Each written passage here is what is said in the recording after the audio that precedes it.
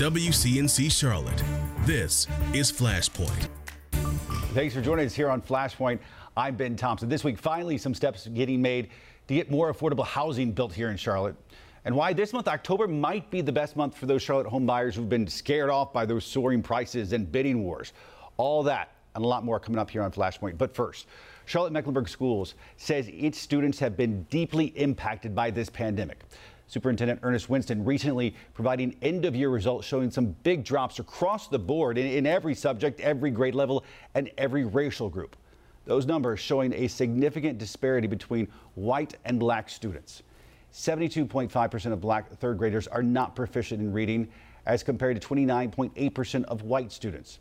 And just about 40% of black 11th graders reach an ACT benchmark score, compared to 87% of their white counterparts.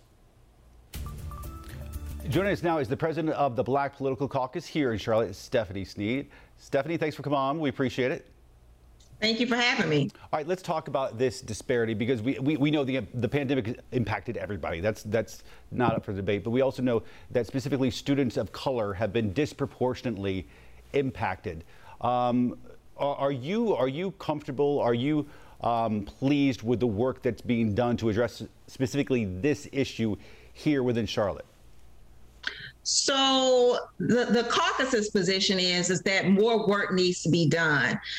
You mentioned that it has disparately affected students, black students, and brown students as well, because of the pandemic. But we know that prior to the pandemic, these disparities were still there. That was pointed out through CMS' own report of 2016-17 Breaking the Link report, specifically identifies these huge gaps between black and white students regarding the educational outcomes that, are student outcomes that are received. So this problem existed before pandemic, definitely exacerbated by the pandemic. You've been meeting with CMS in recent weeks to talk about this, and I also know there's no easy solution here, but what do you think is part of that solution? So part of the solution is something specific, a certain plan. The Black Political Caucus has asked for specific information of how student outcomes will be changed. They have presented an outline, a blueprint, as they call it, to change student outcomes, but it's not specific of how these student outcomes are going to change. So we may know the goals, and the goal is that we agree on is that when students leave the educational system, and as required by, as mandated, that the students are constitutionally entitled to a sound basic education, which means that all students should leave CMS college and career ready. So the question is, changes have to be made. That's the goal, but how are we going to get there?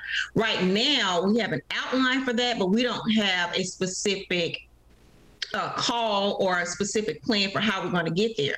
The BPC has asked for CMS to work specifically on a targeted area, the 42 lowest performing schools, which compromises 25% of the school district. What do you think? I know you talk about goals, and I know they talked about guardrails as well in part of this presentation. And we talked about that this was an issue even before we got into the pandemic. Do you feel that the caucus, does the caucus feel like we are in a better position, say, right now than we are, say, a year ago? No, that's an easy answer. No, like I said, we know that these disparities have been existed, even as, like I said, as identified in the 2016-17 Breaking the Link report, that these disparities still exist. I mean, just to discuss them a little bit, for example, only approximately 30% of Black students exhibit college and career readiness. Again, I said that was the goal. Every student should leave CMS college or career ready, as opposed to 70% of white students. Only, and another marker for that is that only 70% 70% of students are not, Black students are not on task or are not proficient, not on grade level in third grade. That's huge numbers, considering that Black students comprise 40% of the school district. The other thing that you can compare is that since COVID, only 40% of 11th graders reached a benchmark score of 17 on the ACT. Compared to 87.2% of white students. So we know that there are still these huge disparities that are in place. So it has not improved from the pandemic. And we also have not improved on necessarily how we're going to move the needle in that aspect. And if I could just elaborate a little bit, is that when I say that, is that we have the components. The example that I would like to use is like baking a cake, right? So you know what you need to bake a cake. You need eggs, you need flour, you need butter, right? And then, so we say, you know, a plan has been presented to us that says, okay, we need more instructional time with the students. We need, you know, more highly qualified teachers in the classroom. So we have the components, but we don't have of how to execute them. How many eggs do we need? How much flour do you need? How much butter do you need to bake a cake? It's the same thing. It needs to be more specific in how these things are going to change. They presented information that $50 million is going to be dedicated to the 42 lowest performing schools. But how is that $50 million going to be used? Like, this is key information that we need in order to know, are these outcomes going to change? How are we going to do that? Not that we want to do these things, but how are we going to change the outcomes, like specifically? Specific details. What are you wanting here? So, you know what the number one thing is that what I always say, and I've spoken at the school board probably 3 or 4 times in recent months, this is the number one issue in Charlotte. Like, to me, education is the number one issue. So for me, it's like the caucus is sounding the alarm bell on listen. Like, I feel like I'm screaming it from the rooftops. Like, do you see that this is what's happening? We have to change these outcomes. We have to change the trajectory of these students, because we know what happens when we don't. What happens with a student in the educational system affects cities. It affects the growth of cities. It affects income gaps. It affects the ability to earn. These have lifetime and generational effects. So we have to address this issue. This has to be one of the top issues that is elevated in Charlotte. As far as I'm concerned, we should be talking about this on the news every single day until we see these changes occur. Right. I would argue, you said this is the number one issue in Charlotte. I think a lot of people would agree with you. I would argue that perhaps the one other issue that's equally important is affordable housing. You have a very politically powerful caucus here in Charlotte that has proven it can get things done. Our other issue on this week's Flashpoint is affordable housing. This past week, City Council announcing millions of dollars to invest in more affordable housing. Where does your group stand on that? So that's great. We're making strides, but more needs to be done. I mean, all of these things, and it's so funny, I can tie this back to education, like the ability to have, to have access to housing is important. The ability to earn is important. Charlotte ranks at the bottom for economic mobility. It's not a stretch to say that connects directly to education. But yes, affordable housing is definitely on the issue, is on the radar for the caucus, and that's why we're paying attention to the 2040 plan. That is why we took a position on the 2040 plan and are eagerly and being engaged in the UDO processes that are coming up. All right, listen, Stephanie Sneed, thanks for coming on. We do appreciate it. Thank you so much. All right, come back soon. More Flashpoint after this. Welcome back to Flashpoint. I'm Ben Thompson. The Charlotte housing market is still blazing hot. For many, though, it's still too hot. affordable housing a chronic problem. This week, Charlotte City Council voting to give $23 million towards building or keeping 9 affordable housing complexes. For the first time, 2 of those new projects allow folks to buy rather than rent, which we know here in America is perhaps the biggest wealth builder there is. In total, the plan will create 879 affordable units. It's welcome news as we look at the latest real estate numbers here in the greater Charlotte metro area. Almost every metric is up year over year in good and bad ways. New listings up 1.4%, but then inventory of homes for sale down nearly 42%. It's left more people fighting over fewer homes. But with summer over and before folks hunker down for the holidays, realtors say October might be a housing market sweet spot. Joining us today here on Flashpoint, David Kennedy. He's the president of Canopy Realty Association, a realtor association here in Charlotte. David, thanks for coming back on. We appreciate it. Glad to be here. Thanks, Ben. All right. Last time we spoke to you was back in April. At the time, you said we were in a once-in-a-generation real estate market. Since that time, personally, I've gone through the process myself, so it's a bit more personal. Where would you say we stand now, 5-6 months later, when it comes to Charlotte's real estate market?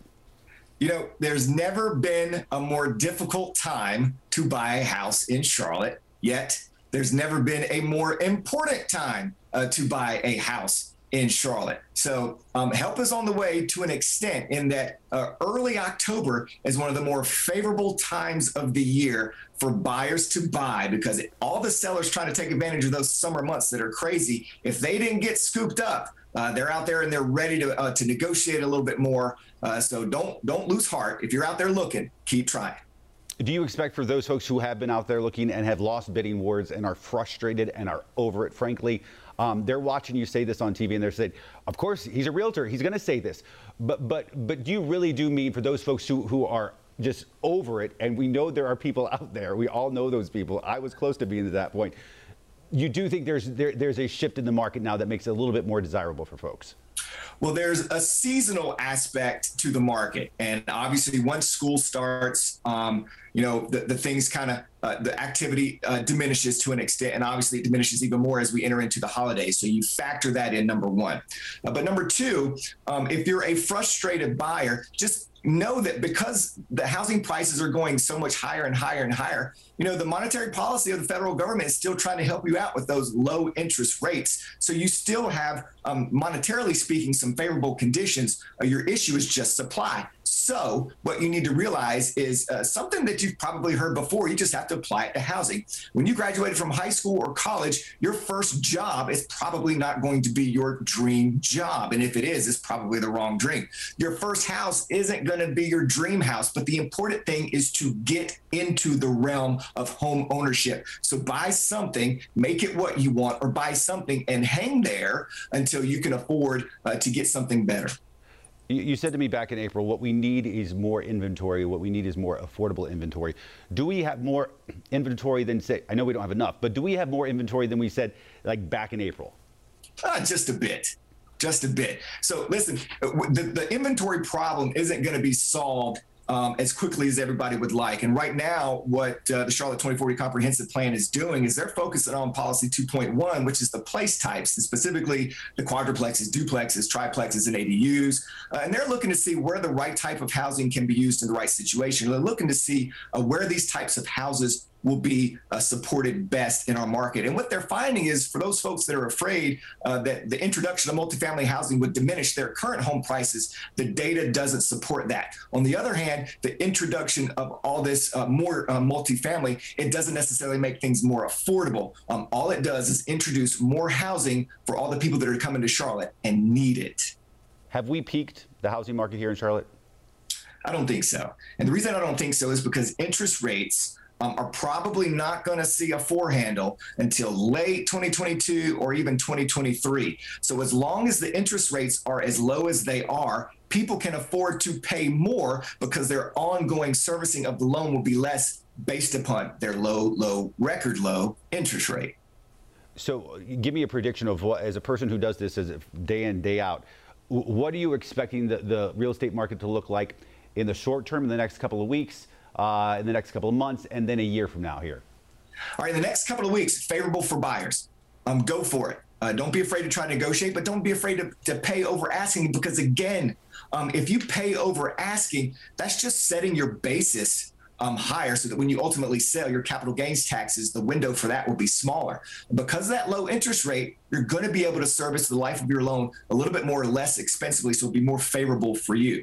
Now, the output for the rest of the years, obviously, we do have a seasonal impact. So a lot of people during Thanksgiving and Christmas, they're not out trying to buy homes. They're actually celebrating and traveling and getting together with family. So be mindful of that. There may not be that much out there. Plus, kids are back in school. So if you're looking for a large single family home, there may not be as much out there, but don't lose heart. Keep looking. And when something shows up, make sure, even if it's not perfect, try to get in there and do the best that you can. The outlook for the foreseeable future, could be different depending on what you're doing. So if you're transient in nature and you're a hot shot at wherever you work and you may have to move, you may be concerned with if you can get the same amount that you just paid for it in these current conditions. But if you pay for something in these current conditions and you like where you live and you like where you work, you're going to be doing just fine projecting in that home property growth. And even if we do level off, you'll be okay because you're not looking to sell anytime soon. It's those folks that are going to do a quick turnaround that if folks have different interest rates, higher interest rates, they may not be able to afford what you could have afforded when you bought at those record low interest rates. And we talked about this last time, but I want to touch on it again finally. You don't think this is a bubble that's going to burst necessarily. It might not be like it is right now, but you foresee this sort of staying strong for a long time. Right. So it's different than the recession and that housing bubble back then. You can pay, you can miss a whole year of mortgage payments. This is just grandiose. You can miss a whole year of mortgage payments, and then begin to be foreclosed upon, and then still list it on the market and make money. People will buy it. So it's not the reason we had the recession, the bubble burst, is because people were not financially qualified to buy. There was no one out there to buy. The difference is people now, there are multitudes of buyers out there, financially qualified, waiting to buy something. So you won't get in hot water. All you have to do is, if you get in hot water, is to sell it, and you'll make money off of it, or you won't lose your shirt. That's for sure. All right, David Kennedy, once again, it's always nice having you on talking about what is certainly an exciting topic here in the Charlotte area. We'll have you back soon, all right? Thank you, Ben. Have a great day. All right, David, thanks. Have a good one. More Flashpoint after this. Welcome back to Flashpoint. I'm Ben Thompson. Charlotte, known as a really philanthropic community, but the ways people give can be different based on race. That's according to the head of a black nonprofit trying to help spread awareness about the issue. WCNC Charlotte's Michelle Bowden explains. Giving can be about a lot more than just opening your wallet. It can be about giving of your time and your talent. And that's what the executive director says is one big difference when it comes to giving in the black and the white communities. It had a big impact on my life and empowered me. It helped me get through a lot of struggles that I had. Kayla Johnson is a freshman at CPCC thanks in part to a scholarship she got from the Charlotte nonprofit First Gen Success, a group of women helping girls of color become the first in their families to go to college. It's a passion project of mine. The executive director of the newly formed nonprofit says most of their donations so far have come from individuals. But in addition to the money they donate, they also give advice and mentorship. And that's fairly common among Black-run nonprofits. So while, of course, writing checks and giving financially is vital, we bring more than that. Our checks may not have as many zeros behind the dollar signs because of the wealth gap that exists in our community. But there's additional potency in our financial gifts because we bring more than just the check. So that includes our time, our talent. Valeda Fullwood is the founder of New Generation of African American Philanthropists, a group that's been seeking solutions in Charlotte for more than 15 years. Together, they've donated more than $1.5 million to the community through research, volunteerism, and civic forums, and they've awarded grants to 15 Black-founded nonprofits. So it shouldn't be left to one demographic or one socioeconomic category. We should be as inclusive as possible in who we see as prospective philanthropists and change makers. That's why she says it's okay that Black giving may look a little bit different than white, as long as it's happening and getting noticed. And for younger generations, you can't be what you don't see. And so many stories and imagery around philanthropy is really centered on the ultra wealthy And that historically has been rich white men, older rich white men. And the story really is broader than that. So we need to widen our frame and acknowledge the range of people that can give and that can have an impact on community. Philanthropy isn't just the dollars. It is that core meaning, that love of community, love of humankind, love of what it means to be human. Kayla couldn't agree more. She's using her scholarship to help pay for a degree in nursing, her own way of giving back. The Next Gen nonprofit got started right in the middle of COVID. Still, though, they've already been able to give away almost a dozen scholarships to girls who will be the first in their families to go to college. Reporting in Charlotte, Michelle Bowden, WCNC Charlotte. Improving giving can look a little different for everybody. More Flashpoint after this. Welcome back to Flashpoint. Hey, folks, come talk to us. Let us know what you think about the show. You can chat with us on Instagram, Twitter, Facebook, you name it. We're there. And always, perhaps most importantly, subscribe to our podcast. You can find it wherever you get your podcast. Just hit subscribe. And we'll see you back here next weekend. Have a great week.